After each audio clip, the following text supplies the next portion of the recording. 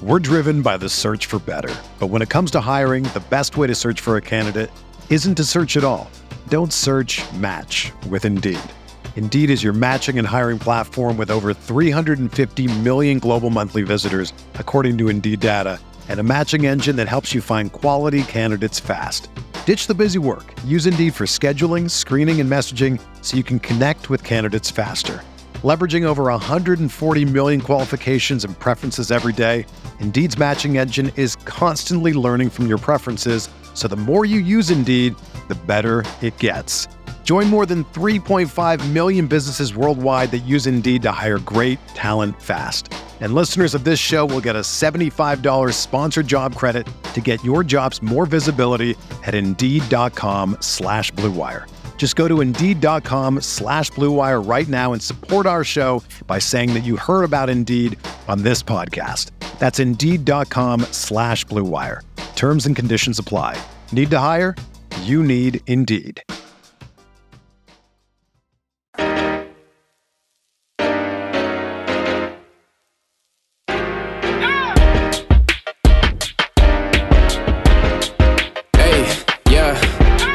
Feel like Kobe in the fourth quarter. This is the Dane Moore NBA podcast brought to you by Blue Wire Pods. Today's show is part 2 of my Wolves season preview here with Britt, Robson. We're splitting this preview up into 3 parts. So if you're looking for our thoughts on the guards, that was in part 1. We did D'Angelo Russell, Patrick Beverley, Jordan McLaughlin, Leandro Bolmaro, Jalen Noel, and we almost talked about McKinley Wright. So that's one episode back in your feed. And on today's show, we're going to be doing the wings, which I've decided are Anthony Edwards, Jaden McDaniels, Malik Beasley, Taurean Prince, and Jake Layman. Before we get into that, Britt, do you have any problem with any of those 5 players being labeled as wings? McDaniels, Beasley, Prince is, I would not say I have a problem with that, because I do think that, you're the one that's fixated on the power forward position as being a morass of weirdness, and I can't really disagree with that. And as a result, who you choose that's kind of my general view of the Timberwolves. who you judge to be a quote unquote big, which means somebody who has kind of rim protection responsibility, versus a wing, which is somebody who has perimeter responsibility that isn't strictly a stretch 4. That's where I would say Prince is really a straddle there. When I asked Finch directly last night where he envisioned Prince, he said where he's been all preseason, between a 3 and a 4. So is he a wing? Yes. Is he a big? Yeah, a little less so, but yes. Yeah, I think that's the fair one for a point of contention. Jaden McDaniels, maybe, because we definitely had part of this. I'm putting him in the wings here. We definitely had part of the summer. If at the very least it's wishful thinking, and I wishfully think it. So I'm wishfully think he can be a power forward. No, I wishfully think he's a 3. He's in the wings, isn't he? Yeah. Okay, that's what I mean. Yeah, that's a 3. It's just a place where. So I wishfully don't mind talking about him here, even though he may wind up being a big in terms of minutes. I don't think he will. Finch says you are who you guard, and that means he's a 1 through 5. Well, so I think this is a good way to view it, is cleaning the glass, their tracking data, determine positions. And by the way, for those who don't know the website, that is the breakdown here. The bigs, wings, guards is their configuration. Yes, true. And they also do go by position as well. Oh, do they? Yeah, they have like general. Have they started to do that? I didn't. Yeah, maybe I haven't been there in a while. Yeah, but they have both. Okay. Different ways to do it. But they have last season that Jaden McDaniels played 58% of his minutes at small forward, 38% of his minutes at power forward, and 4% of his minutes at shooting guard. I think that's probably true. I think that is probably true too. I think it will skew a little more 4 this year, unfortunately. Well, another person left off this wings list that people will probably have some problem with is Josh Okogie. But according to Cleaning the Glass, he had 60% of his minutes at power forward and 40% of his minutes at small forward last season. Mm-hmm. And that's my view. I was saving the Okogie argument for when we talk about it. It is all a morass, and it's not something that you, I, or anybody should get all too caught up on what position these guys do play. I just wanted to say that actually when I sent you this maybe a week ago or something, right, I put McDaniels in the bigs part, and I have since changed him in my analysis. Did I have a opinion? I think I made one. I think you literally just argued the opposite both times.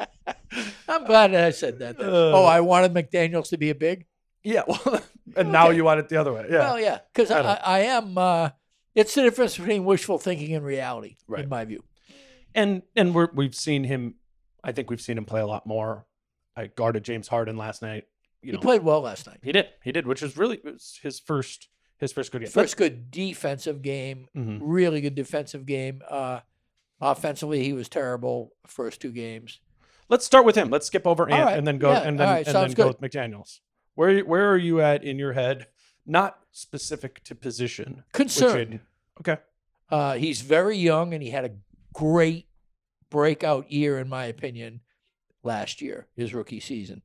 Way exceeded expectations, to the point where I stupidly said I'd take him over Ant long term in the middle of last year. I almost forgot about that. Yeah. Well, I mean, I always like to bring up my mistakes. It was a mistake because Ant is the better prospect. But McDaniels, my point back then was that McDaniels has a skill that we know will be there, and that is defense. He is going to be a quality defender. My concern is that they want desperately to play him with Karl Anthony Towns, and they want it to be a 4-5 situation, and it is not going to work. Well, whoever is in control of the brass. I mean, it used to be I thought it was a Roses thing, and then I thought it was a Finch thing, then I thought it was a Finch thing, and I imagine now it's a Finch and Gupta thing. Yeah, but I do think that they need a plan B, because Cat and McDaniels are both. I'll be pretty surprised if they go 4-5.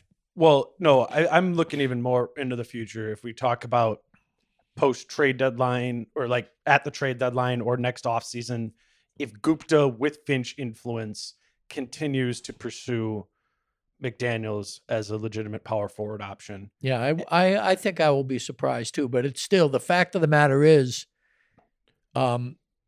they're pursuing a strategy that they're not pursuing it. They had nothing to do with that strategy. Well, their default strategy is a strategy they were given. Wrong decision. Sure. Yeah, I know, but I would rather have Taurean Prince at the 4 than Jaden McDaniels. I'd much rather have Vando at the 4, even though he plays better with Nas, next to Cat. Cat needs a bruiser. Right. McDaniels is many things, but bruiser is not one of them. So we're operating within reality. That's fair of what the team is. I just think the team was put together by Gerson Rosas, not Sachin Gupta.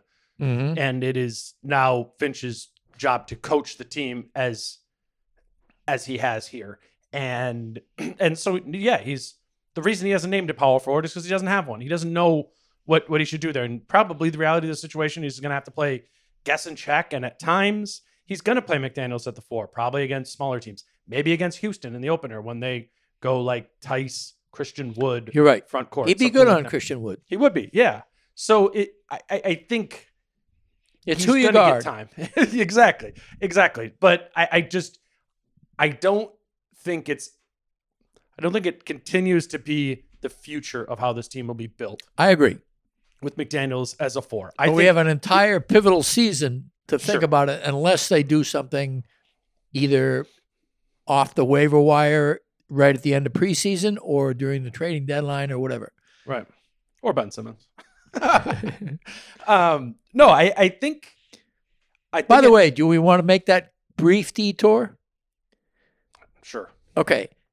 The word from Clutch, according to a couple of writers I respect, is that they want Ben Simmons not to be hidden on offense. They want him to be featured, which is idiocy. It's so absurd. That's how I would use Ben Simmons. Huh? I would feature him. You would have him be like a 35% usage guy? I mean, maybe not 35. No, Harden-esque? No, I would use him like Giannis. That would be the best example of how I would say I would use Ben Simmons. Okay, well, I'm not saying he's as good as Giannis, but I think the team I've always thought would be What would happen if Giannis totally crumbled confidence-wise? Sure. I don't know. I don't know if that means it's going to work. You could say his confidence crumbles even more if you put Simmons in the dunker spot or if you have somebody else do all this and that. I'm just saying if it were me, I think he's going to be your best or one of your best players on your team and you build around him that way. I think Washington would be a good spot for him where you surround him with shooters, assuming Bradley Beal would be like out in that situation. Right. Maybe because Ben Simmons is a full level below Giannis or maybe 2 levels below Giannis. Right. Maybe that team has a pretty solid, pretty low ceiling to it. I don't know. It's just, I don't think it's going to work to play him off ball, which is maybe a reason why he would never work in Minnesota I think it'd be tougher to see. I like him as a point forward. And I don't think Giannis is a point forward. I think Giannis is more of I feel like we're doing the thing where we're saying the same thing again, but arguing. Oh, okay. Well, I mean, I just think that Giannis doesn't get dimes very much. Sure. I'm more saying like the spreading out the floor around him, hammer and nail at the rim over. Like that is your go-to setup of your offense. Or sometimes, Giannis is used as a screener too. Simmons would need to sometimes be used as a screener. That's how I would use him. I don't know how that would fit into the Timberwolves context. I don't know how that would fit into a lot of teams' context. But a lot of teams around the league would be envious of that low ceiling that we just talked about. Oh, yeah, no. Simmons offense I'm a Simmons guy in terms of him as an overall player. Sure. I do not want Ben Simmons as the feature piece in my offense. I just don't want it. I don't think that that's a good idea because I think that when your mind has been stained to the degree his mind has been stained, it takes either a long time or never for I just don't think we can know how much stain. I don't think you or I know. I think we can know that Ben Simmons is not going to be your Herculean scorer for quite some time. I agree with that. I think stain and that he's broken and all those things. I don't think he's broken. I think he's stained. I think there's a big difference. I think he will always be a great defender. Yeah. I think that if somebody has a stain on their forehead, that doesn't mean they can't run. I think that the stain is pertaining to exactly where the stain is. Right. And for Simmons, the stain is getting big buckets. Sure. I don't think he can get big buckets for a while. What do you think it'll be like if the Timberwolves trade for Ben Simmons 13 games into the season, the same way that the Sixers I'll be very discouraged. Yeah. I think bad timing. Here we go again. We have the excuses of why we need to run it back in 22, 23 with this new exciting cast. That's yet another shift. We won't have McDaniels around. Who knows whether we'll have D'Lo or whoever else is in the churn. But to me, it postpones rebuilding by a year if that's what they're going to do. So my patience has run out. Yeah, your desire for that trade has gone down. And I think the likelihood that the Timberwolves will get Ben Simmons has gone up. Since when you and John and I talked in Vegas, I think, I don't know, we each went around, we said like 6, 7, 8%, something like that. I'm not saying I know that a ton has happened on the Wolves front. I'm just saying how things have transpired in those 2 months since Summer League, right? Philadelphia has lost more leverage in the situation, thus making the likelihood. Although some would argue that recent events have shown that their leverage has gotten a foothold at the very least. I don't know. I'm just like, I'm also have totally checked out from the idea. Like for me and my analysis, I haven't talked about Ben Simmons. Yeah, it's better not to engage the thought. But I do. It's like a drug. As good as Ben Simmons is defensively, and as much as I like him as a player, I'll tell you, your comp is Giannis. Mine, in some weird ways, is Rudy Gobert. Rudy Gobert is effective until he isn't. And when he isn't, he kills your team. And I think that's Ben Simmons right now. if you rely on Ben Simmons to do certain things that he can't do, you're screwed. And that's a dicey thing when a guy is getting an enormous amount of money for a long time. Total risk. There's totally a risk to it. And I think, to the Timberwolves extent, I think that's fair why people have started to check out from it or maybe just want it less. Maybe even be willing to give up less now than they would have a month, 2 months ago. And I'll reevaluate with an open mind if they get him, because like I said, I really like him as a player, and I have faith in Finch to maximize whatever is there for him offensively. I don't see how he fits with D'Lo. Right. First of all, that's just weird redundance. And I don't see how he fits with Cat necessarily unless D'Lo is gone. And so I still remain very intrigued by Simmons, Cat, and Ant as a threesome. That's a pretty interesting threesome because he will help Cat more than he'll help anybody. For sure. Cat will no longer have more than one person he has to worry about coming at him in the paint. That's a great, great thing for Cat. Yeah, so, it's on defense, it's nothing but positive. Right. But you have that other part, and you also have the fact that he's been through a war this last 3 or 4 months. Yeah, and so to come to the Minnesota Timberwolves, if they start to lose immediately while he's there, he'll want out. Yeah, maybe. I mean, I guess it's the same. Imagine him with the Sacramento Kings. Same scenario according to like the I just think there's so much we don't know. Big picture view of the NBA. I just think there's so much we don't know, and so many things we jump to of stains, of brokenness, of wanting to leave, of this and that. He's not broken. He's not to put those words in your mouth, but into other people's mouths. They for sure said that, and I think we don't know that much about players. I don't think we know that much about. That's right. What they really think. Aside from Kyrie Irving. that has become abundantly clear. Okay, so back to the Wings. Little 10-minute detour. Yeah. I told you weren't going to get 30 minutes out of this. Yeah, well, good 40, 50. Hey, it's your house. McDaniels. So the biggest question I have with him is, where is his shooting going to be this season? I think hot and cold.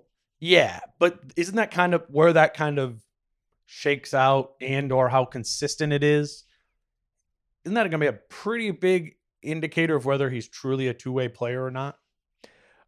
I think he's still very young. Yeah. And so I think if you're counting on him to be the poor man Scottie Pippen that Chris Finch imagines, you're jumping the gun. I have faith that he will battle through what I think will be inevitable ups and downs. I would not have been so confident that those ups and downs were inevitable until this preseason, where I did see him. I think he's struggling. I think it's too much expectations on him, quite frankly. Do you feel like you're overrating preseason at all? No, because it's a prove-it season, and there's a lot in flux. It isn't like a lot of preseasons I've seen with the Wolves. Everybody kind of knows what's going on, and they're just waiting for things to happen. Whole new offense, whole new defense, totally discombobulated rotation, new coach, prove-it season. If people are lagging in this preseason, they're stupid.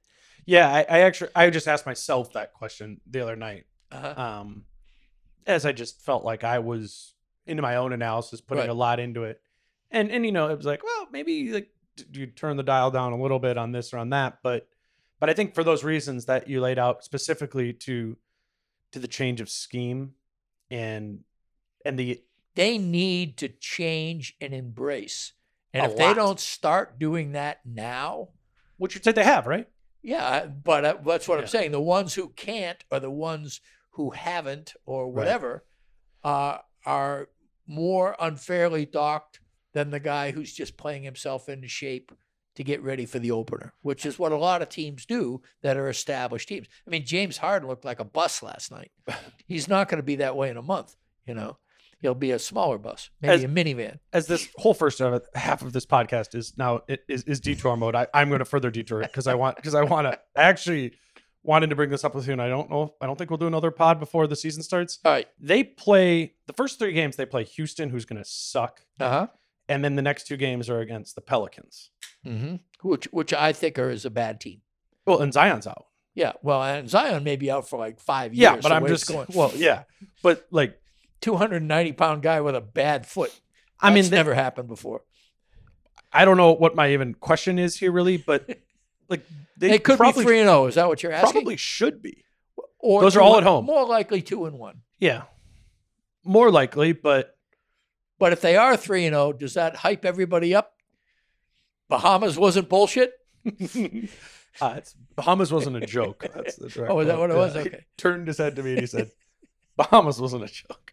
I don't know. Miami wasn't a joke, whatever it is. Right. But no, I mean, I could see it, and I think Bahamas was a joke. I thought Bahamas was a joke at the time. Well, if they start 3-0, a very bad joke. Yeah. Yes. Well, yeah. I guess this is like, I'm right.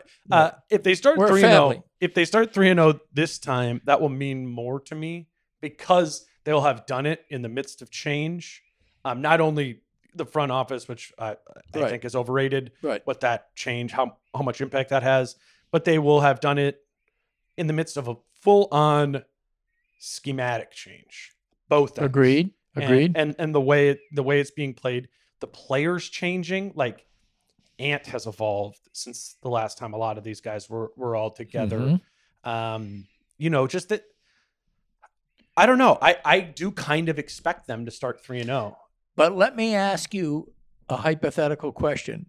What is better, an incompatible set system or a compatible unformed system?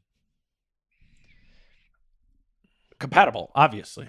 Okay. And so last year, their sets were incompatible on defense, especially, a little bit on offense. But the year before, there was incompatible. Full training camp to begin to install a system that the coach, who I have faith in, believes is compatible with the current personnel, I think, with the exception of the power forward position. But even then, he's kind of, the way he's playing the at the level thing is a power forward concession to some extent. Right.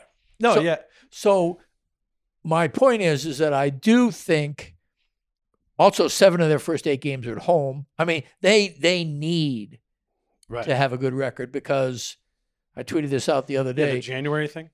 They play 3 games at home in January, the entire month, the 5th, the 16th, and the 30th. Yeah. I mean, beat guys will see each other like we saw each other at the pandemic, for God's sake. I mean, we won't. I know. People will show up at the beginning, the middle, and the end of the month. It's like a landlord coming to get the rent, I mean, it's like, meanwhile, they play 12 games on the road all over the place in classic, Wolves in the middle of the country fashion. Right. So it's a rough month. And it's January. Traveling in January on planes, you always have that worry that things going to go down, bad weather, delays. You get off the plane, it's fucking freezing. I mean, it's a bad mojo to travel in the winter. Look at this wings segue I'm going to do. Planes and wings, baby. Planes and wings, man. All right, let's take a quick break, and then we're going to actually talk about the wings on the Timberwolves roster. Today's show is brought to you by TickPick. Timberwolves basketball is finally back, and there's no need to exhaust yourself searching all over the internet to find Timberwolves tickets anymore, because TickPick, that's TickPick, is the original no-fee ticket site and the only one you'll ever need as your go-to for all NBA tickets. TickPick got rid of all those awful service fees that the other ticket sites charge, which lets them guarantee the best prices on all of their NBA tickets. Don't believe it? If you can find better prices for the same seats on another ticket site, TickPick will give you 110% of the difference in the purchase price. We obviously have the Timberwolves home opener coming up, and the Wolves will be playing at Target Center, so you can use TickPick. They'll have you covered. Obviously, we'll have games all throughout the season. I'll be there at every one. You can wave to me in the media section. So if you're looking for Timberwolves tickets, visit tickpick.com/DaneMoore, my full name, today, and use the promo code DaneMoore to save $10 on your first order for Timberwolves tickets. That's tickpick.com/DaneMoore. We're driven by the search for better. But when it comes to hiring, the best way to search for a candidate isn't to search at all. Don't search, match with Indeed. Indeed is your matching and hiring platform with over 350 million global monthly visitors, according to Indeed data, and a matching engine that helps you find quality candidates fast. Ditch the busy work. Use Indeed for scheduling, screening, and messaging so you can connect with candidates faster. Leveraging over 140 million qualifications and preferences every day, Indeed's matching engine is constantly learning from your preferences, so the more you use Indeed, the better it gets.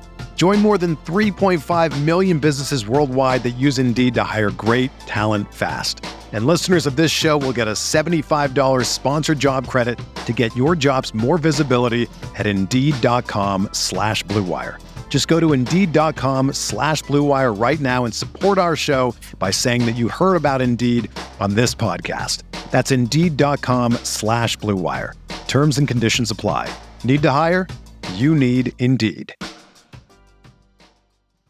You know, if I would have applied myself, I could have gone to the NBA. You think so? Yeah, I think so. But it's just like, it's been done. You know, I didn't want to, I was like, I don't want to be a follower. Hi, I'm Jason Concepcion. And I'm Shea Serrano. And we are back. We have a new podcast from Wondery. It's called Six Trophies. Woo! And it's the best. Each week, Shea Serrano and I are combing through all the NBA storylines, finding the best, most interesting, most compelling stories, and then handing out 6 pop culture themed trophies for 6 basketball related activities. Trophies like the Dominic Toretto I Live My Life a Quarter Mile at a Time trophy, which is given to someone who made a short-term decision with no regard for future consequence. Or the Christopher Nolan Tenet trophy, which is given to someone who did something that we didn't understand. Catalina Wine Mixer trophy. Ooh, the Lauryn Hill, you might win some, but you just lost one trophy. And what's more, the NBA playoffs are here, so you want to make 6 Trophies your go-to companion podcast through all the craziness. Follow 6 Trophies on the Wondery app or wherever you get your podcasts. Listen ad-free right now by joining Wondery Plus.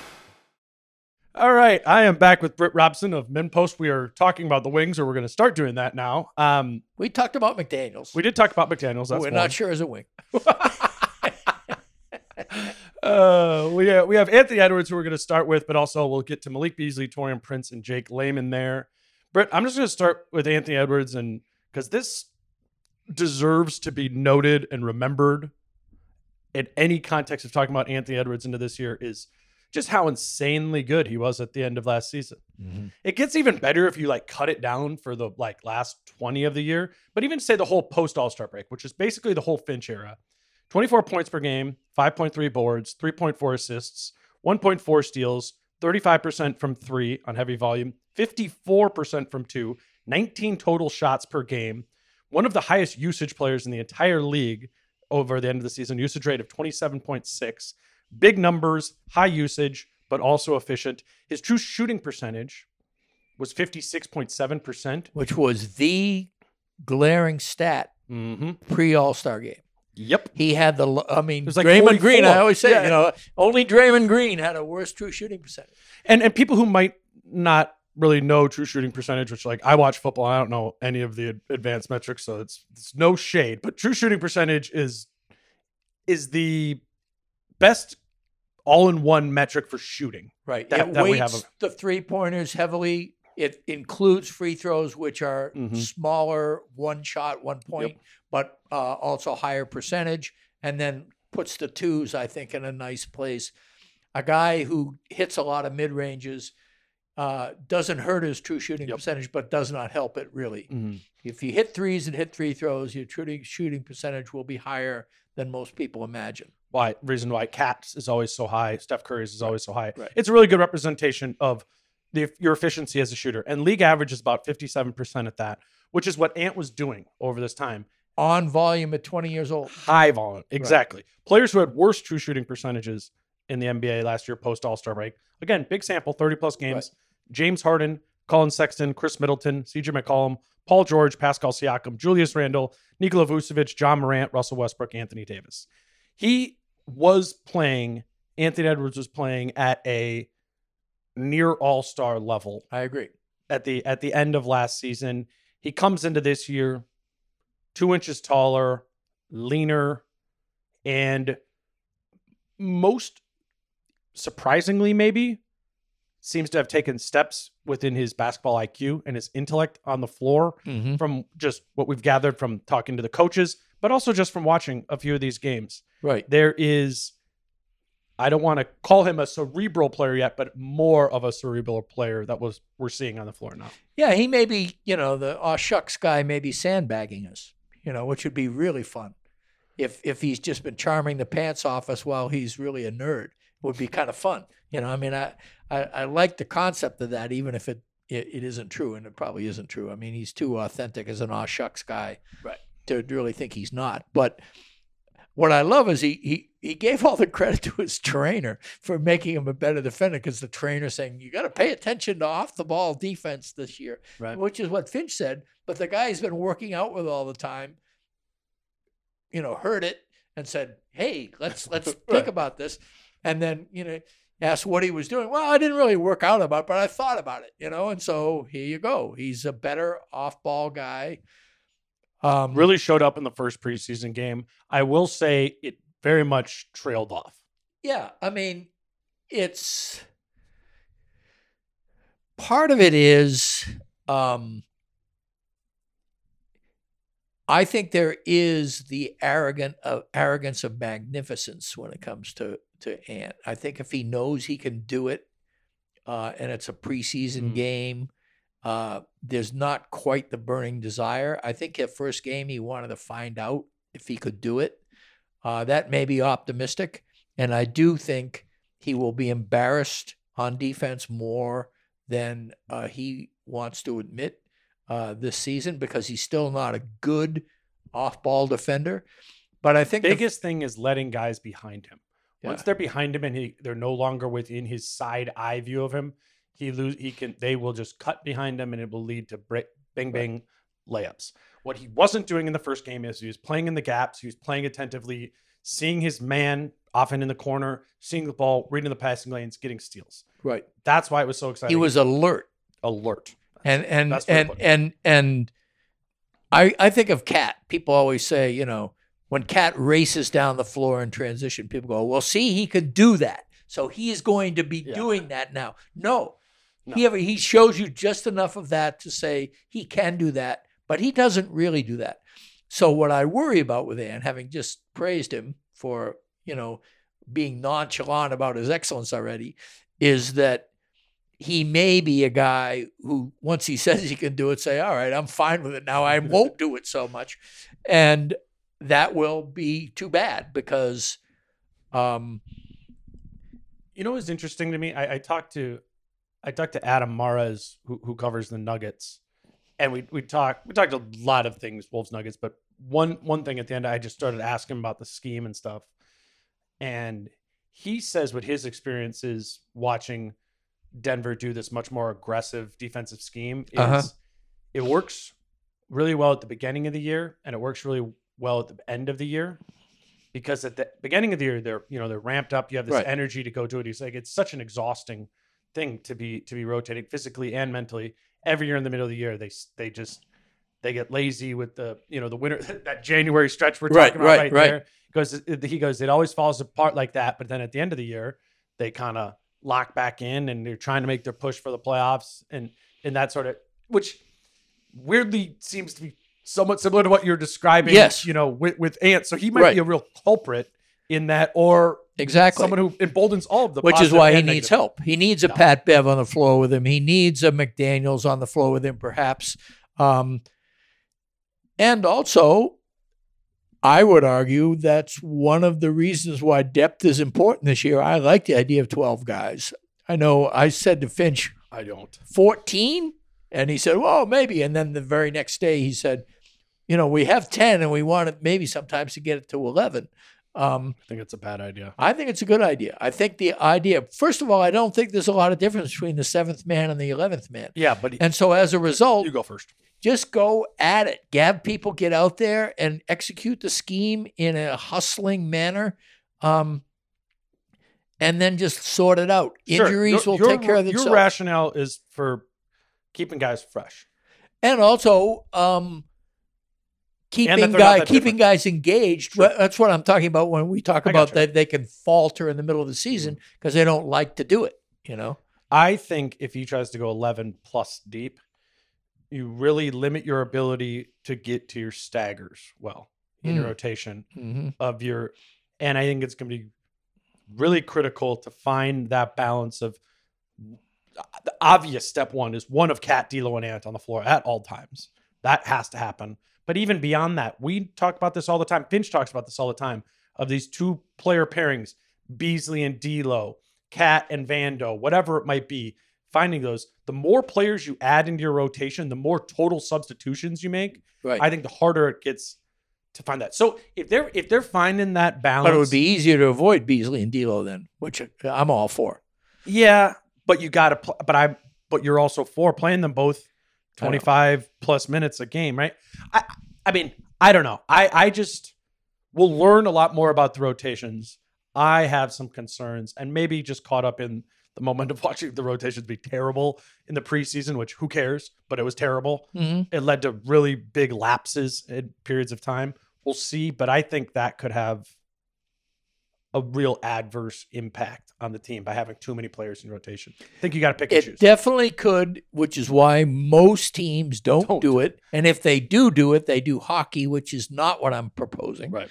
I am proposing a lot of shift and stagger. And I am proposing sometimes it being maybe 11 guys, but a different 11. I'm with that. You're playing Houston in the first game, right? That's a generally smaller team. Right. So maybe your 10 includes J-Mac in that game. But then your next 2 games are, and they're talking very loosely, but your next 2 games are against New Orleans. So maybe he's out then and Okogie's in or more or something along those lines, but constantly trying to get to your 11 or scraping to get some energy from, we're going to put Layman in now. I don't know. I think that could be dangerous. No, I agree. I do think, as always, everybody says, well, injuries, and then they forget about it. But injuries are a great determinant of who gets minutes. And Pat Bev is injury prone. D'Lo and Cat have both proven to be injury prone in recent years. The way Vando and Okogie play, I can't imagine them suiting up every game. Ant seems like a lock for every game for whatever reason. Right. But I do think there are 2 types of depth. The kind of depth I was talking about a minute ago, which you chafed at, and somewhat legitimately so, is having 14 healthy guys and using most of them, or like 12 of them or 11 of them. And then there's the depth of knowing that next man up is not a stooge. Next man up turns out to be somebody who's a legit 8th man or 9th man, even though they're 12th in the roster. So I think I'm going to save it for the bigs part of our conversation. Okay, fair enough. So let's keep going with Ant. Are we done with Ant? Well, here's what I'll say about Ant. Yeah. I'm worried about his shot selection right now. He's shooting way too many threes and not going to the hole. That I really hope that doesn't continue. Could that be? He was 7 of 14 from 2 last night and 1 for 8 from 3 or something ridiculous. I mean, it's not that this is logical or anything. Right. I'm not ruling out Ant doing I'm taking it all easy on offense so as to straight pop at the beginning of the year and be. Well, I will be happy if that happens. I do think that Houdini. Houdini. Yeah. Well, fine. I will tell you right now, if Ant drops a 3 in the first 2 minutes of the game, he will use 40% of his shots from distance at minimum. And that's a problem. Yeah. Well, if the first part is true, that is a problem. I don't know. I don't think I have a good idea of I don't think the preseason helped me have a better idea of what Ant is, outside of the fact I saw 2 things from Ant in preseason that stood out to me. One, physically standing next to him. He's bigger. That's 100% he's bigger. Yes. That's not even. Yep. And leaner. Yeah.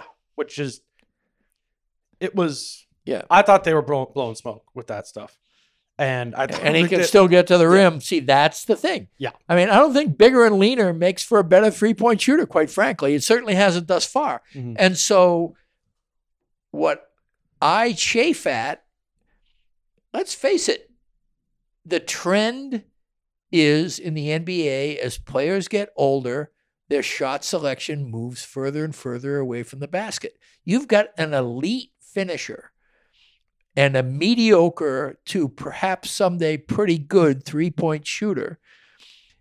You may be able to get the same true shooting percentage from distance that you're getting in the paint, but it will not have nearly the same impact on the team and on your own efficiency. When Ant finishes at the rim and forces foul shots, gets the team in the penalty, and opens up the inverse drive and kick, Ant to Cat, inverse drive and kick, Ant to D'Lo, McDaniels in the corner. Ant can be a 4-assist guy, and 3 of those dimes can be threes if he plays smart. And that's what I haven't seen that this preseason at all, and it bothers me. Right? No, I think that's fair. I think he strikes me as one of those guys who might not just for himself. I know. No, I agree. Reason. He's got his own agenda, and the rest of us can go kick rocks, as he said. Yeah. I don't know. I'm fascinated to see him play. I'm fascinated to see if he is saving something to be more assertive and more aggressive, how that synergizes with D'Lo and D'Lo's quest for buckets this year and all those sorts. I mean, it is going to be that he's going to be the biggest part of the year. Cat obviously is the best player, but is weirdly like there's not that much like vibration in what he can or can't do. There's some, which we'll talk about, but who is second year Ant? I don't know the answer to that yet. Right. And it'll be telling to how good this team really is. It's a high floor, but an incredibly high ceiling. That's the thing. I mean, if he makes his floor, he'll just be pretty good. If he makes his floor, he'll just be pretty good. But if he hits 70% of his ceiling, people are going to be raving. Mm-hmm. I mean, if he makes 90% of his ceiling, then he may make the All-Star team. The guy has a phenomenal ceiling. Mm-hmm. And so I personally don't think he'll make even 70% of his ceiling, because that's a huge ceiling. That's a lot to ask of somebody who's 20 years old. But if it all comes together early, watch out. I'm going to take the last line, and I'm not going to let you respond to it. All right. I think one concern I have about Ant and his shot selection is that shooting jumpers is easier and getting to the rim is harder. And dealing with that as a player, it takes some oomph to it. And I'm curious. I'm curious to see what that is as he grows. Malik Beasley. Let's talk about him. He's kind of a weird sort of buried player in all of this. There's obviously been talk. Well, he's had a bizarre offseason. He was in jail for a long time. He's obviously not in as good a shape as he was, but it is really important to note that he had an insanely good shooting year last year. And thank God he made some shots last night. Yeah. I mean, this will be the night before last. Yeah, the final game. But essentially, he was knocking down Jays, and then he had that the block? Insane block. It's like... But that's Malik on defense, man. I've said Malik, good defense to Malik is steals and blocks, is possession enders. Right. And he's not that bad at those things. He gets deflections. I've never seen him block a shot like that, though. Yeah. I mean, I think he's made some blocks on the perimeter with guys face up. But I don't know, man. A chase down angle block, that he got it at the pinnacle, too. I mean, that was fun. But I don't expect to see it again. And as somebody who was pro Malik, and still, I think anybody who can just make shots with his release, and especially the position he can get on the run into the corner, that's such a rare skill. You don't see many NBA players on the run twist and hit corner threes without going out of bounds. It's insane. It's probably my favorite Wolves workout I've ever watched live. Of just one player is him last year, full court, running corner to corner of the floor and getting a pass from a coach in transition, working his feet together to square up for a corner three. That's If you ever play basketball, that is so difficult to do. Not to mention really how windy tiring. I know. Exactly. And really and tiring. and he's knocking them all down shooting threes on the run when you're tired is really hard. Yeah. And he's great at it. Last year, 40% from three for the season and almost 9 attempts, 3-point attempts per game. That's really good. 37% from above the break, 48% from the corner last year. Right. I didn't realize it was that high. But he also gave it all back at the other end. He did, but we're doing positives right now. All right. He did a good job of also like creating some in those catch and shoot situations. Yes. He's not just a pure I'm shooting it here or passing it again. Right. Like he generated a lot of offense when he caught the ball pumped and then went as well. If you look at the 107 players who are the highest volume catch and shoot or spot up situation guys, he was 4th in the league in points per possession generated. Who's ahead of him? Marcus Morris, Devontae Graham, and Joe Harris. And Morris and Harris were that high because they shot 47.5% from three last year. Yeah. Devontae Graham, both of them are great. I don't know where driving. Devontae. That's why he got all that money. But it was high volume. So yeah. I don't know. But I'm not a Devontae Graham fan, but maybe I just haven't watched him enough. Yeah. He's one of the reasons I docked New Orleans. I watched a lot of Charlotte last year. He didn't look that good, Yeah. but I don't know. Right. In this situation, he right. Numbers say he did well. But I mean that's what you know. That's what you thought you knew you had from Malik. Right. He seemed a bit all over the place. I thought that was a baseline, and then we were just left to be concerned about what he's going to be defensively. Mm-hmm. But now, I mean, we know he's got to be in shape. He's got to be mentally engaged to do all those things. Is Malik Beasley in shape and mentally engaged? I think that's right. A big question here. And can he escape the washing machine of like positions? I mean, rotation numbers 5 through 9. Mm-hmm. I mean, does he have a role on a starting unit that fires on all cylinders? Where does he fit into that? I think he takes shots away, even though he's a great shooter, and even though his true shooting percentage is arguably going to be better than Ant's and D'Lo's, he still may disrupt some rhythm that he doesn't give back on defense at all. Meanwhile, if he's in the second unit and D'Lo is the chosen starter off the bench, that is such a toxic defensive backcourt that it means that Beverly has to be in the game.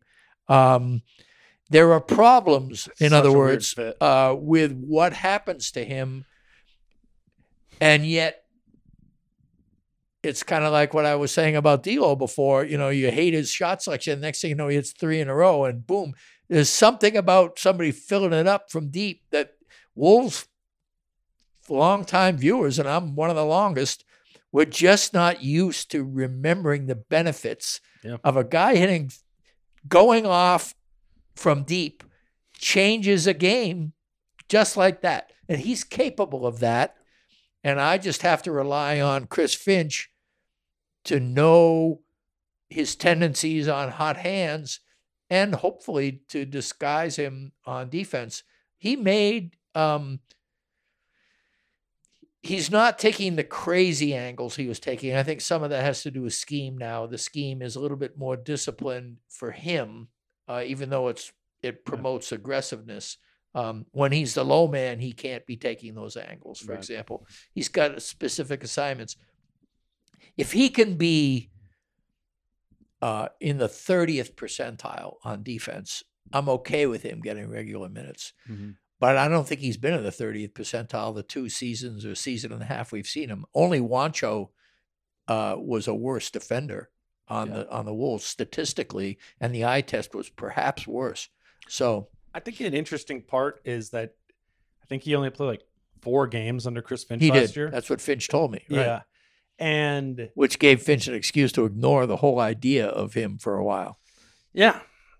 And I don't think Chris Finch is putting as much into those numbers I cited at the beginning. Right. I think Beasley's going to have to earn. Totally. If you want to call it that. Although I was surprised. You had Beasley. He's had Beasley play like 3rd most in minutes. I think a lot about maybe that that's just getting him in shape. Yeah.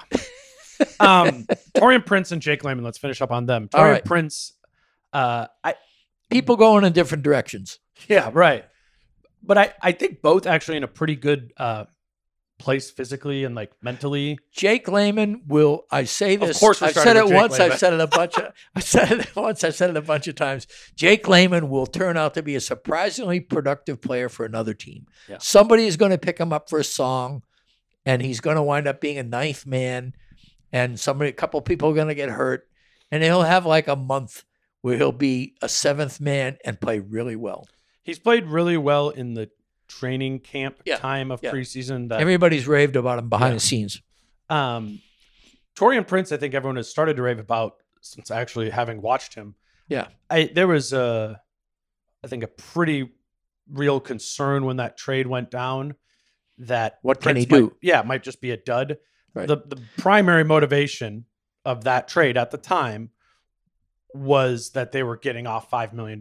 Yes. Going down from signing Bolmaro. That was the head of the big Bolmaro boom. Bolmaro, it opened up room to get Vanderbilt, right? All those things. Like that's why they cut Rubio's salary for Prince. I don't think they're planning on getting a ton out of him necessarily. Right. Hopeful. And I think as we started getting tea leaves along the way of he got a surgery on his ankle.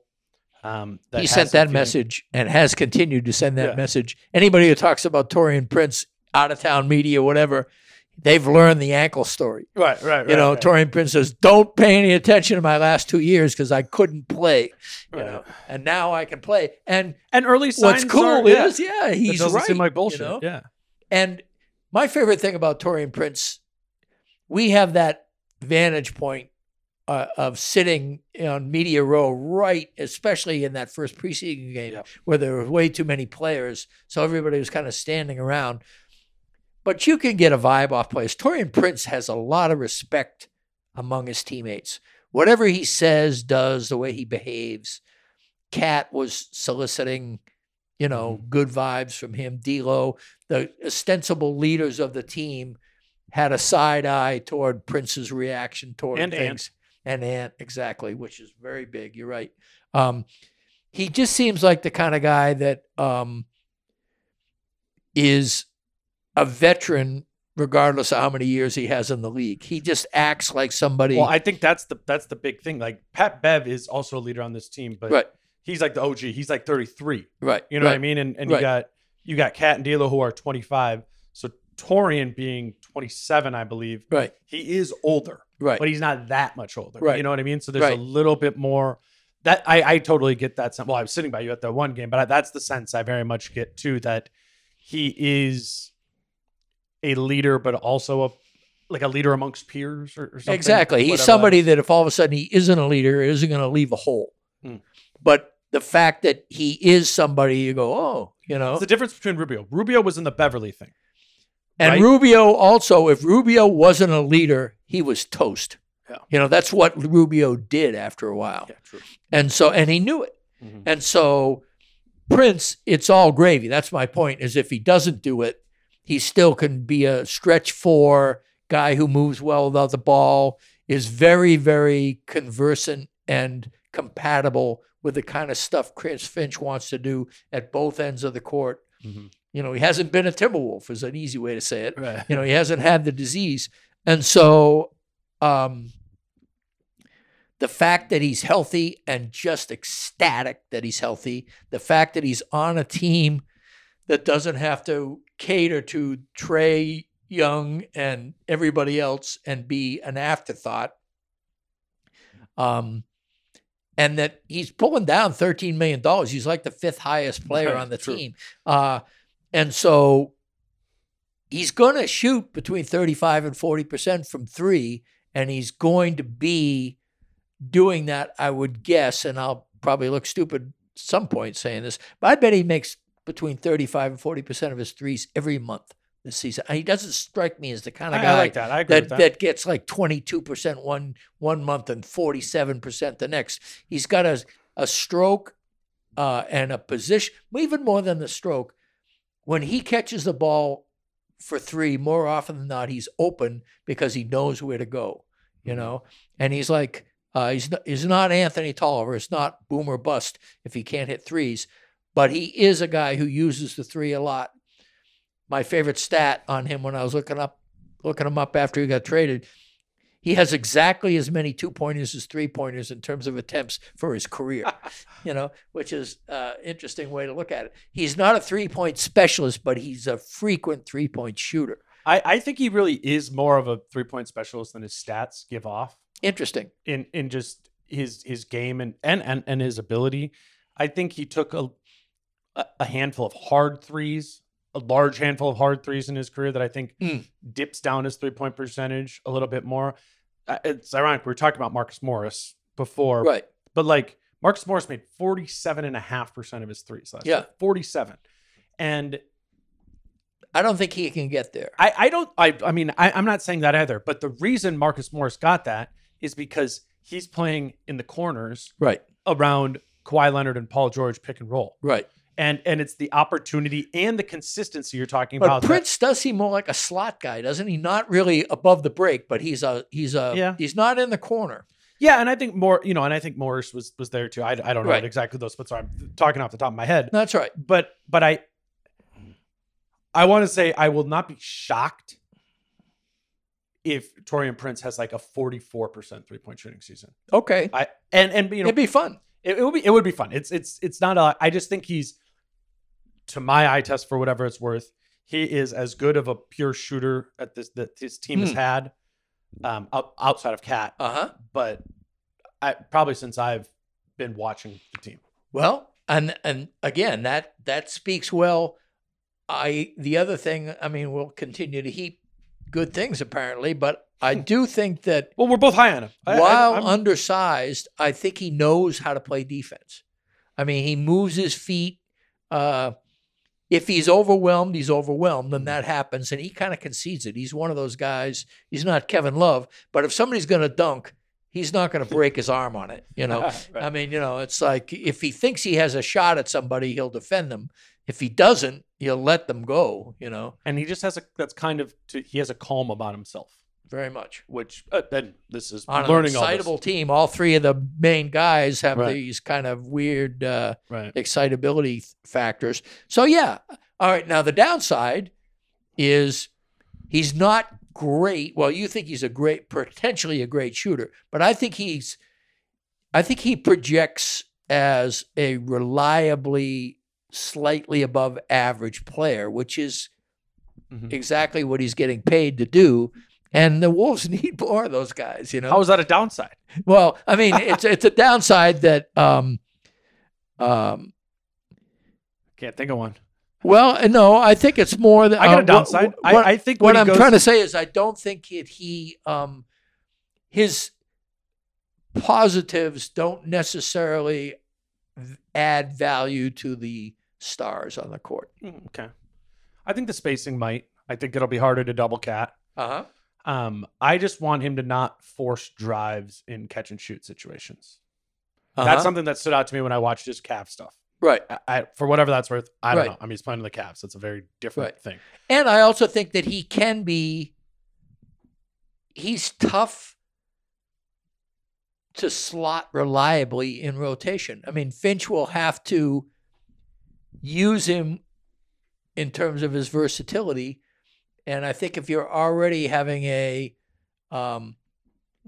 jumbled rotation, having a guy who may or may not take your minutes that night might not be great. This has been the Wings. We're gonna do another episode on, Are we done? On the bigs. We're done. I think we got all. Yeah, we did get all. We got all the Wings. All right. If you missed the guards episode, you can go back one in the feed for that. There's Britt and I doing the same sort of thing, going through D'Angelo Russell, Patrick Beverley, Jordan McLaughlin, Leandro Balmoro, and Jalen Noel. And the next episode that will probably be in your feed at this time, now that you're listening to this, is the Britt and I talking about the picks: Carlton Towns, Jared Vanderbilt, Josh Okogie, Naz Reid, and Nathan Knight. So he's Britt, I'm Dane. Till then, peace out. How I'm feeling, man, I hope it never stop, yeah. Green and hot so you can find me in the crowd, yeah. Don't let standards ever bring you down, yeah. Hope you dancing like nobody else around, yeah. This is the story of the one. As a maintenance engineer, he hears things differently. To the untrained ear, everything on his shop floor might sound fine, but he can hear gears grinding or a belt slipping. So he steps in to fix the problem at hand before it gets out of hand. And he knows Grainger's got the right product he needs to get the job done, which is music to his ears. Call, click Grainger.com, or just stop by. Grainger, for the ones who get it done.